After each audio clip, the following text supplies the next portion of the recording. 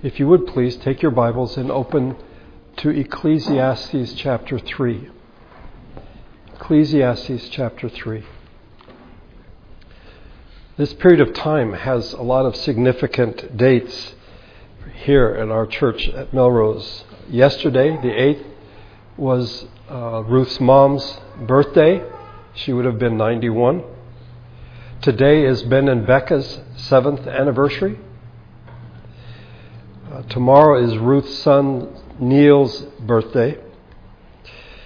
The next day, the 11th, is Gia's mom's birthday. She would have been 94. The 12th, Wednesday, is my birthday. The 13th is Zaldi's death anniversary. It's been 8 years since the Lord took him.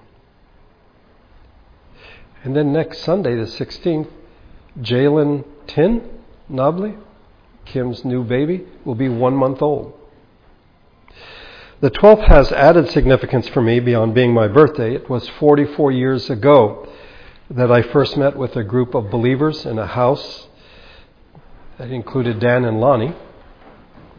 We formed a house church. All these years later, 44 years later, we are the church on Melrose. It's a testimony to God's grace and Dan and Lonnie's faithfulness. So with all of this in mind, I've been thinking quite a bit about time, and the various issues that come up with it and what the Scripture has to say about it. Let me just say here at the beginning of the series, unlike a paper where I can have footnotes or endnotes, a sermon doesn't usually have those. There are 2 books that have really helped me in this. One is Os Guinness's new book, Carpe Diem Redeemed. And the other is by a man named Alexander Smayman, For the Life of the World. There is a Chinese proverb that tells us, if you want to know what water is, the fish is the last thing to ask. Because it is their environment. It's everything about them. And for us as human beings, we are so immersed in time that we really aren't able to look at it and understand it objectively. Time is at the heart of our existence. As Schmemann puts it, time is indeed the icon of our fundamental reality. Time is the only reality of life, yet it is a strangely non-existent reality. It constantly dissolves life in a past which no longer is, and in a future which always leads to death. All generations, all philosophers have always been aware of this anxiety of time, of its paradox. All philosophy is ultimately an attempt to solve the problem of time. What is time? Well, people have tried to come up with answers, some of them clever, some not so. In a recent book, When Einstein Walked with Gödel, Excursions to the Edge of Thought by a man named Jim Holt, Albert Einstein, is known for his theory of relativity, and Kurt Gödel was a logician and analytic philosopher. Anyway, Jim Holt wrote, time is nature's way to keep everything from happening all at once. Sounds quite profound, and so you might wonder, was it Einstein that said this? Was it Gödel who said this? What philosopher said this? Well, in a footnote, which I find rather disturbing, rather than putting in the body of his work, in a footnote, Jim Holt admits it didn't come from Einstein, it didn't come from Gödel. It was actually something found written on the wall in the men's bathroom in a cafe in Austin, Texas. My question is, why a footnote? Why not admit? For the next few weeks, I don't know how long, we will examine the matter of time and the issues that come with it. What does the Scriptures tell us about time? What are the different visions of time that we see around us? What the culture around us says about time? And, most importantly, what are we supposed to do about it? It's the so what, if you wish, of the matter. Where to begin?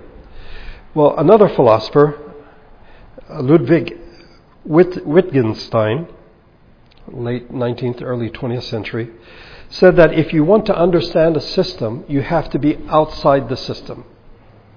That if you're inside the system, you really cannot get a good grasp of what it is. So if you want to know what the meaning of life is, the world, history or time, if you stay only within those parameters, you're really going to have an incomplete picture. You need something that is from outside that will give you insight. The mystery of time will always be insoluble if we look only from within time itself. So, in answering the question, where do we begin? Let's start at the beginning. The Bible begins in Genesis 1:1 with the words, "In the beginning God created the heavens and the earth." And then a few verses later, in verse number 5, God called the light day, and the darkness he called night. And there was evening, and there was morning the first day. And here we have the first thing that Scripture tells us about time. Time is something God created. It is a part of God's creation. The account tells us of the 6 days of creation, and then the seventh day when God ceased from that work of creation. Many people, I would say maybe even Christians, don't realize that the 7-day week is something that God created. Time is in fact God's creation. And if time is a creation, then there are certain things, certain implications of this. First of all, God is not limited by time. God is the creator, and time is one of his creations. He stands above time. He stands outside of time. He is not bound by it. In the same way that he's not bound by any of his creation. We cannot say to God, you can't do that because the laws of nature or the principle, thermodynamics and all that kinds of stuff, you have to go by the laws of nature. No, God is the creator. God stands apart from his creation, and that is true of time. We'll see more on this as we go along. Secondly, since time is something created, it is not infinite. That is to say, it is limited. Only God is infinite. And since time is something he created, it has a beginning and it has an end. Thirdly, time is not only limited, it is limiting. Okay? In the same way that creation limits us, I cannot walk through a wall of cement or even of wood. I am limited by that. Okay? Time also limits us as well. We cannot move backward or forward in time, though that is the stuff of much human imagination. People see time as a continuum. Wouldn't it be great if we could go back in time or maybe go forward in time? No. Time limits us. The reality is we are stuck, if that's the right word, in the present. Memory connects us to the past and imagination to the future. But the reality is we live here and now in the present. The fourth thing is that time has been affected by the fall. Not only is it something God created, it has been affected by the fall. And now it has become a burden. It is frustrating. By the way, Adam and Eve, they were limited even before they sinned.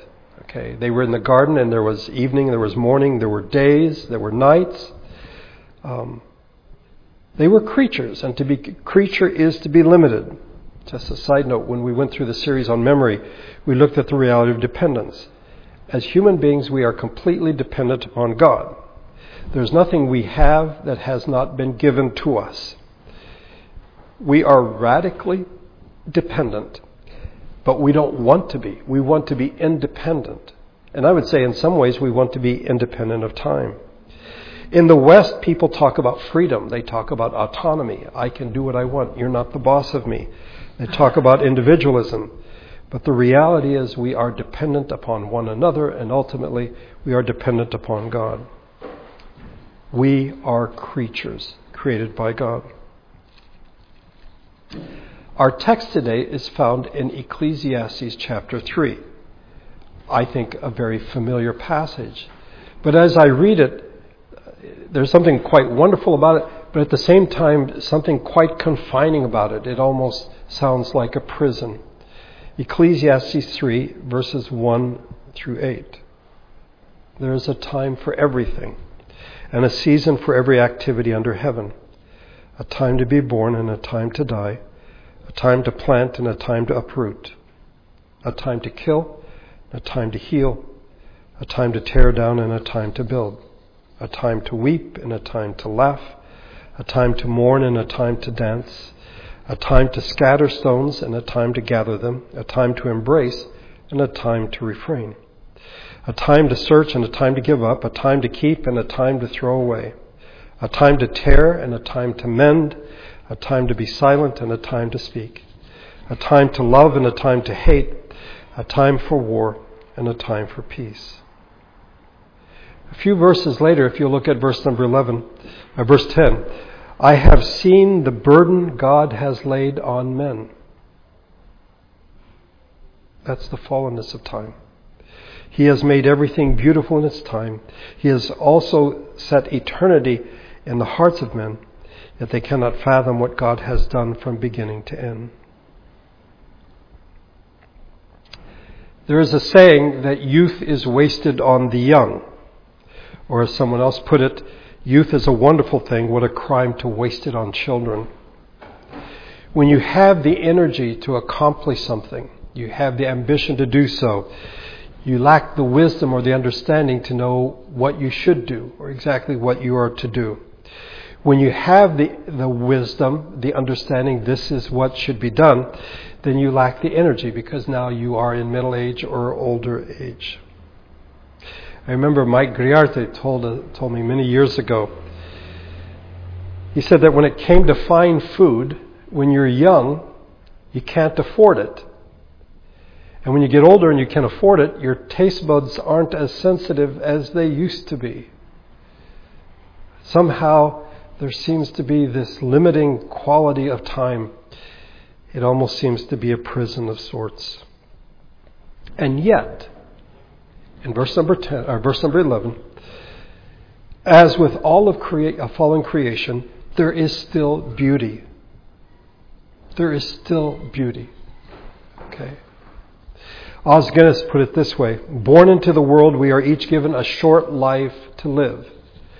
But nature and the world around us do not by themselves inform us of the rhyme and reason to life. That's why you need someone from outside. And as we look around, there is no obvious meaning to things as they are. We can see both beauty and brokenness, disasters and serendipities, random acts of cruelty as well as kindness, and always endings. The next thing we see about time as something that is created is that it is redeemable. That is, it is the arena of redemption. And Sunday, the first day of the week, is proof of the redemption that is to come, that the work of redemption has begun. Jesus was raised from the dead on the first day of the week. So, we begin by saying that time is something that God created. But there's something unique about time. It is different from the rest of creation. Because unlike other things that are created, we cannot shape or reshape time. We can manage it. We can manage our time well or fritter it away. But we cannot shape or reshape it.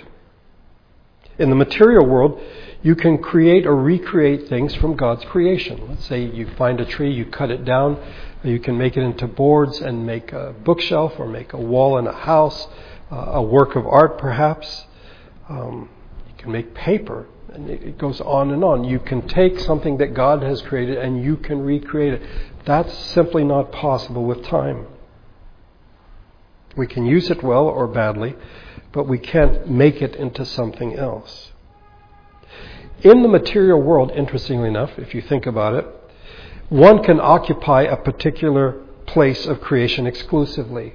That is, where I am standing right now, no one else can stand at the same time. You can stand next to me, but you can't stand in this place. But no one occupies time exclusively. I can't say this minute is mine or this hour is mine. We all occupy it at the same time. We can't conquer time. It does not lie there for us to do with it as we will. It's never stationary. It's always moving and always in one direction. It's headed to the future. Rabbi Abraham Joshua Heschel wrote, "Man transcends space and time transcends man." I'm not sure that we transcend space, but we are to have dominion over God's creation, but not over time.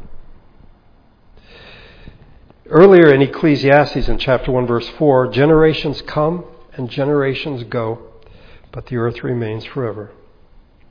And time binds us all. It limits us all. Doesn't matter how rich you are, how poor you are, if you're a hero, if you're a villain, if you're famous or no one knows who you are, all human life is bound. It has always been, and until Jesus returns, it always will be.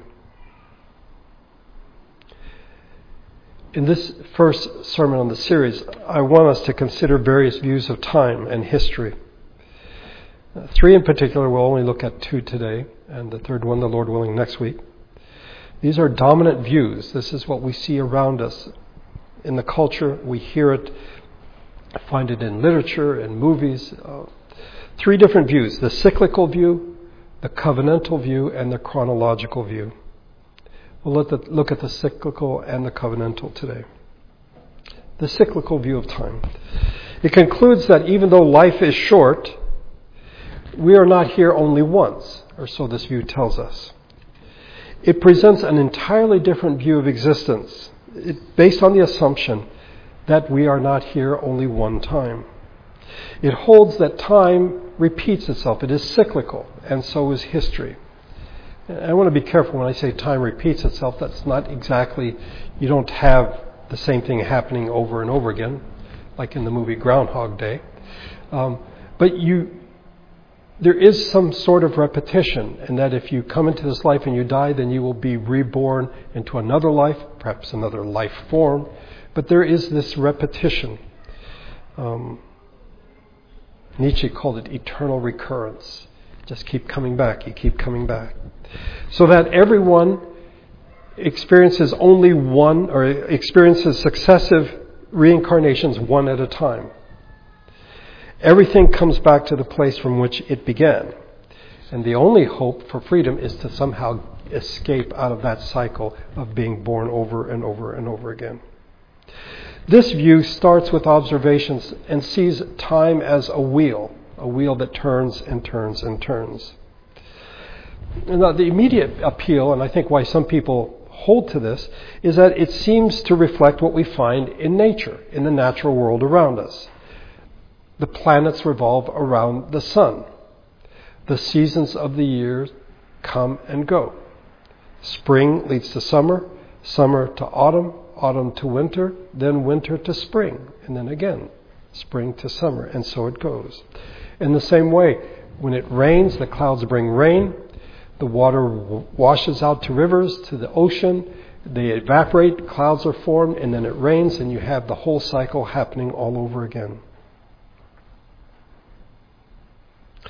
And so this seems to make sense of life, what we see around us. But in this view, time is a wheel that just keeps going around and around and around. As I said, Nietzsche calls it eternal recurrence. It just keeps happening over and over again. This is where the idea of karma comes in, and ethics is based on karma, that if you did something bad in this life, then in the next life you're going to suffer as a result of that. History is going nowhere. It certainly has no purpose. I could go on and on about this, but what are the consequences if you hold to this view of time? Well, there are a number. I'll just mention one. I think the most important is that what we do has no significance. Our actions have no significance. If history is just a wheel, and each of us is returning to where we started out, then why should we change anything? Why should there be any reform? You can't escape the wheel will simply go around and around. There's no call for justice. If something bad happens to someone, you say, well, we need to do something about that. Well, no, maybe that's just because in their last life they did something bad and they're just getting their karma back. Some observations about this view of time. While we may have the desire to live our lives over again, And you look back at the mistakes that you've made, and it's like, boy, if I had that to do over again. That's not what this view teaches. Okay? This view says that you will come back, perhaps not even as a human being, but you will come back, and then hopefully somewhere down the line you will come back. But you'll have no memory of your previous incarnations. As much as we might want to live our lives over again, even the bad things that we did have significance.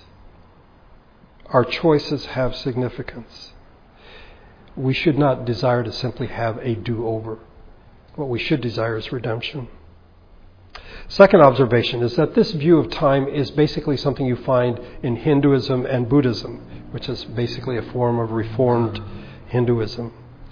But in reality, in the ancient world, this is what most people held. Aristotle said, coming to be and passing away, as we have said, will always be continuous and will never fail. The Greeks held to reincarnation, that you will just simply keep coming back over and over again. Thirdly, I would say that this view is not particularly popular among many in our cultures, but I would argue for wrong reasons. You know, the famous YOLO, Y-O-L-O, you only live once, becomes an excuse to do whatever you want to do because you're not going to have a chance again. So people would say, yeah, I don't hold to the cyclical view, but for entirely different or for wrong reasons. And then just lastly, an observation. I actually stuck it in my notes at the last minute. Consider what this view says about the coming of Jesus into the world. The incarnation. Well, what is the incarnation in this view? If it's only another form of reincarnation. That it's not particularly significant, but in fact it is. Okay, the cyclical view. Now let's look at the covenantal or the biblical view of time. First of all, I would say that many people in the West, even though they're not Christians or believers, fail to recognize how radical this view is and how that in many ways they hold to it even though they may not be believers. They fail to recognize how radical this view, as presented by Scripture and by the Jewish people in the Old Testament, is. There are three faiths, three religions that are seen as Abrahamic. That is, they see Abraham as the beginning point for Judaism, for Christianity, and for Islam. And in each of these, they see time quite differently than the cyclical view. And the biggest difference is the Abrahamic view is seen as the result of revelation versus reflection.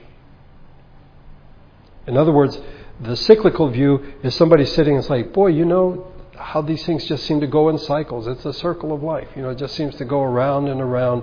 That must be what human existence is all about. The Abrahamic view is that God revealed himself to Abraham and to his descendants. Some years ago, I attended a conference in Bali. It's a South and Southeast Asian Study of Religion conference. And I was in between sessions, I was talking to one of the participants, and I don't even remember who it was or what we were talking about. But then all of a sudden, it's like, excuse me, I've got to go to the next session because this guy's going to speak, and he always says something controversial. So I'm like, okay. So I went with him. It was a man from India, and one of his major points was that Indian religions are superior, that Hinduism and Buddhism are superior to those that come from the Middle East. That is Judaism, Christianity, and Islam. And the reason is that those from the Middle East required revelation, and those from India did not. I felt like standing up and saying, you're exactly right. We are not sufficient on our own. We look to someone who created us, someone outside the system who can tell us what everything is about. The major difference between the Christian view and the Buddhist view, the Hindu view, is that we rely on revelation. God has revealed the truth to us. He created time. So who better to tell us about time? Can we figure it out from within the environment of time? No. It only comes from revelation. In this view, time is both linear, it's going somewhere, and it is covenantal. We will see this in the weeks to come. The truth behind this view is that God is free, He is sovereign and He is free, and human beings who are made in His image and in His likeness are also free. We are free with a freedom that is really beyond our comprehension. Because how can God be in control of everything and I still have freedom and my choices have significance? It is, I think, beyond our comprehension. But what we have is precious. It is precious and unique among all the life forms found on this planet. The implications of this view are many, but let's begin with this one. Time has meaning. Time and history have meaning. The two truths of God's sovereignty and human freedom tell us that time and history are going somewhere, and they have significance. Each human being is not only significant and unique in himself or herself, but we have a unique part to play in our lives, in our generation, but also in the whole story of human history. By contrast, the Hindu view, the Buddhist view, is that this is an illusion. Time is an illusion, and therefore, as an illusion, it is meaningless. It has no meaning. I tell my students in the first lecture that I always give in my courses on worldview, that there are 10 questions that if you answer these, it provides a framework of how you view the world. And the last one is, what is the nature of history? That in the past, I heard a statement by Aldous Huxley. He stated that when he came to see history as meaningless, he felt tremendously liberated. And as I tell my students, I'm like, oh my goodness, I just spent all these years getting a PhD in something that is meaningless, if history has no meaning. But how did he get to that point? Part of it was a cyclical view of things, but also with modernity. Modernity sees history as really not having any particular meaning and not having any moral purpose. It has no goal, no purpose. And so what you find modern people doing, and now postmodern people doing, is like, history only has the meaning that I give it. Well, you're like the fish in the water. You're the last person we should ask to assign meaning to history. The cyclical view sees freedom as escape from history. The covenantal view sees sees freedom as history with responsibility. God has put me here at this time in the story of history for a particular purpose. And it's not necessarily to be famous. I may come and go and very few people know that I've been here. What I may accomplish may be, by the world's standards, insignificant. But it is God who determines those things. And so you find God's people throughout history fighting for justice, fighting for peace, for freedom.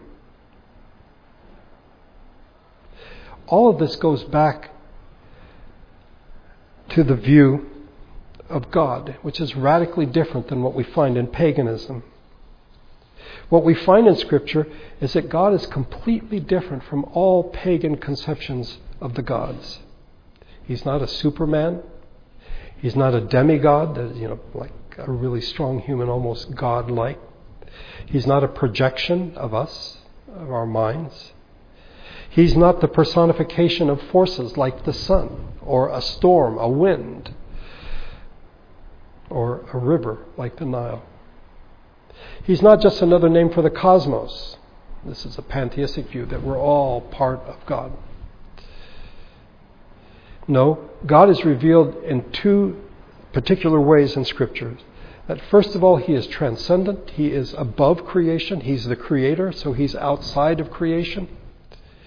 He is outside and He is over all, and therefore He is free. He's not bound by the creation. That's really important. But then secondly, he is passionately, personally engaged with his creation. See, some people would like to imagine that God is this great person outside of creation, but he really doesn't care about us. And so we pray to him to somehow do something for us. The fact is, he is always engaged with his creation. He loves and believes in human beings, made in his image and in his likeness. I would say that he loves us and believes in us more than we love or believe in ourselves. This is critical to having a correct view of time. God is personal. God is engaged in history and with humanity. And he is free to act. He is over all and he is free to act. As he revealed himself to Moses in the burning bush, Moses said to God, "Suppose I go to the Israelites and say to them, 'The God of your fathers has sent me to you,' and they ask me, 'What is his name?' Then what shall I tell them?" God said to Moses, "I am who I am." That is what you are to say to the Israelites. "I am has sent me to you." And we are made in the image of the Creator, the one who has existence, the one who has freedom.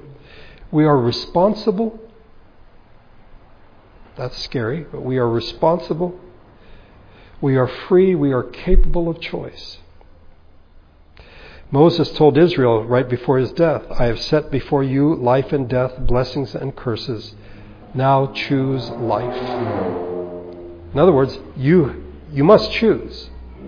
It's not simply that you can choose, though that's implied, but you must choose. We are exceptional. We are unique in God's creation. We have a consciousness that animals do not have. Both a self-consciousness, we're aware of ourselves, but also a consciousness that is aware of time. Animals are driven by instinct, but we are made in the image of God. And so we can, in some ways, stand back and view time. Can look at the remote past, consider the present, the immediate present, but also the distant future. All the while being stuck in the present moment. We can, in fact, have a vision of the past and of the future. And as humans who are made in the image of God, we are created with the freedom to do so. This depends on three faculties or three abilities that we have. How can we think of the past? Well, we have the gift of memory, which we've seen in an earlier series.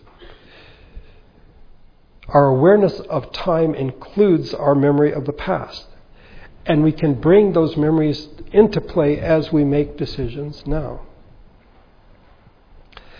Our awareness of time includes imagination and vision of the future, of what we would like to see happen. And that informs our actions now. If we say, tomorrow, this is what I want to do, through your imagination, you say, this is what I want to do, it informs the choices that you make now. But then the third faculty, it's memory, imagination, and the third is will. This expresses the freedom that we have. It allows us to have a consciousness of the past and to look to the future with imagination.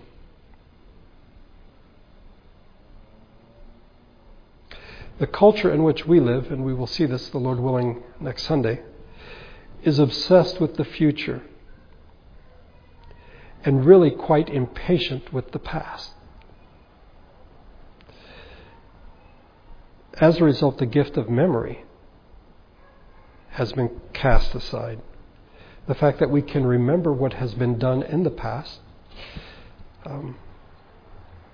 seems to have been set aside. In many universities in this country now, history is no longer a required subject. You can get a degree without taking one course in history. And as a history professor, I find that appalling. But as a Christian, I also find this deeply troubling and really quite sad, because it means that people do not develop the ability to remember the past and help them make decisions now and in the future. People want to talk about the future. We even have people who are called futurists. Well, we are here in this moment now. There's a time for everything. But here we are right now. This is where God has put us. The Lord willing, we will look at this more in the weeks to come. Human life is hemmed in by the reality of three things. Mortality, we are all going to die. Brevity, our lives are much shorter than we would like. And fragility, we are quite fragile. The challenge for us as God's people, having a correct view of time, is to know what to do about it. If we have a biblical view of time, how should that change? How should that inform our actions? I would suggest to you that in this series we will see that an understanding of a biblical view of time is critical for us to know how to make the most of our time here on earth. God has put each one of us here on this planet at this time. Not 100 years ago, not 1,000 years ago. We are here right now. God knows what He's doing. We need to figure out, looking at Scripture, what is it that Scripture says about time? What does God say about time? And how is that to shape our actions and guide our decisions? And the Lord willing, we will see that in the weeks to come. Let's pray together. Our Father, here we are together on a Sunday, the first day of a week. We see that time is something you have created with its beauty and its burden. But more than that, that we have significance. You've put us here at a particular place, a particular time. Whether the world ever knows who we are, whether we are rich or poor, in good health or poor health, we have significance. We are made in your image, and you love us.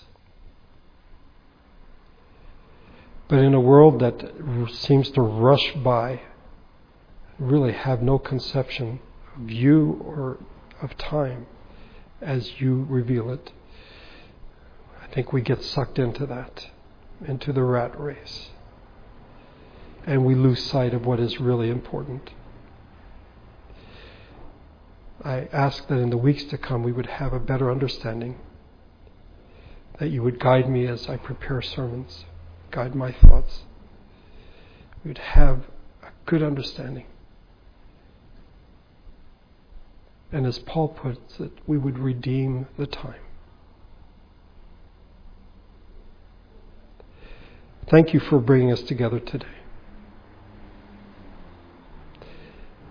May we have a sense of your presence with us all through this week. And as we remember specific occasions, birthdays, anniversaries, may we be grateful and know that you love us deeply. May your Spirit and your grace go with us as we leave this place today. I pray in Jesus' name. Amen.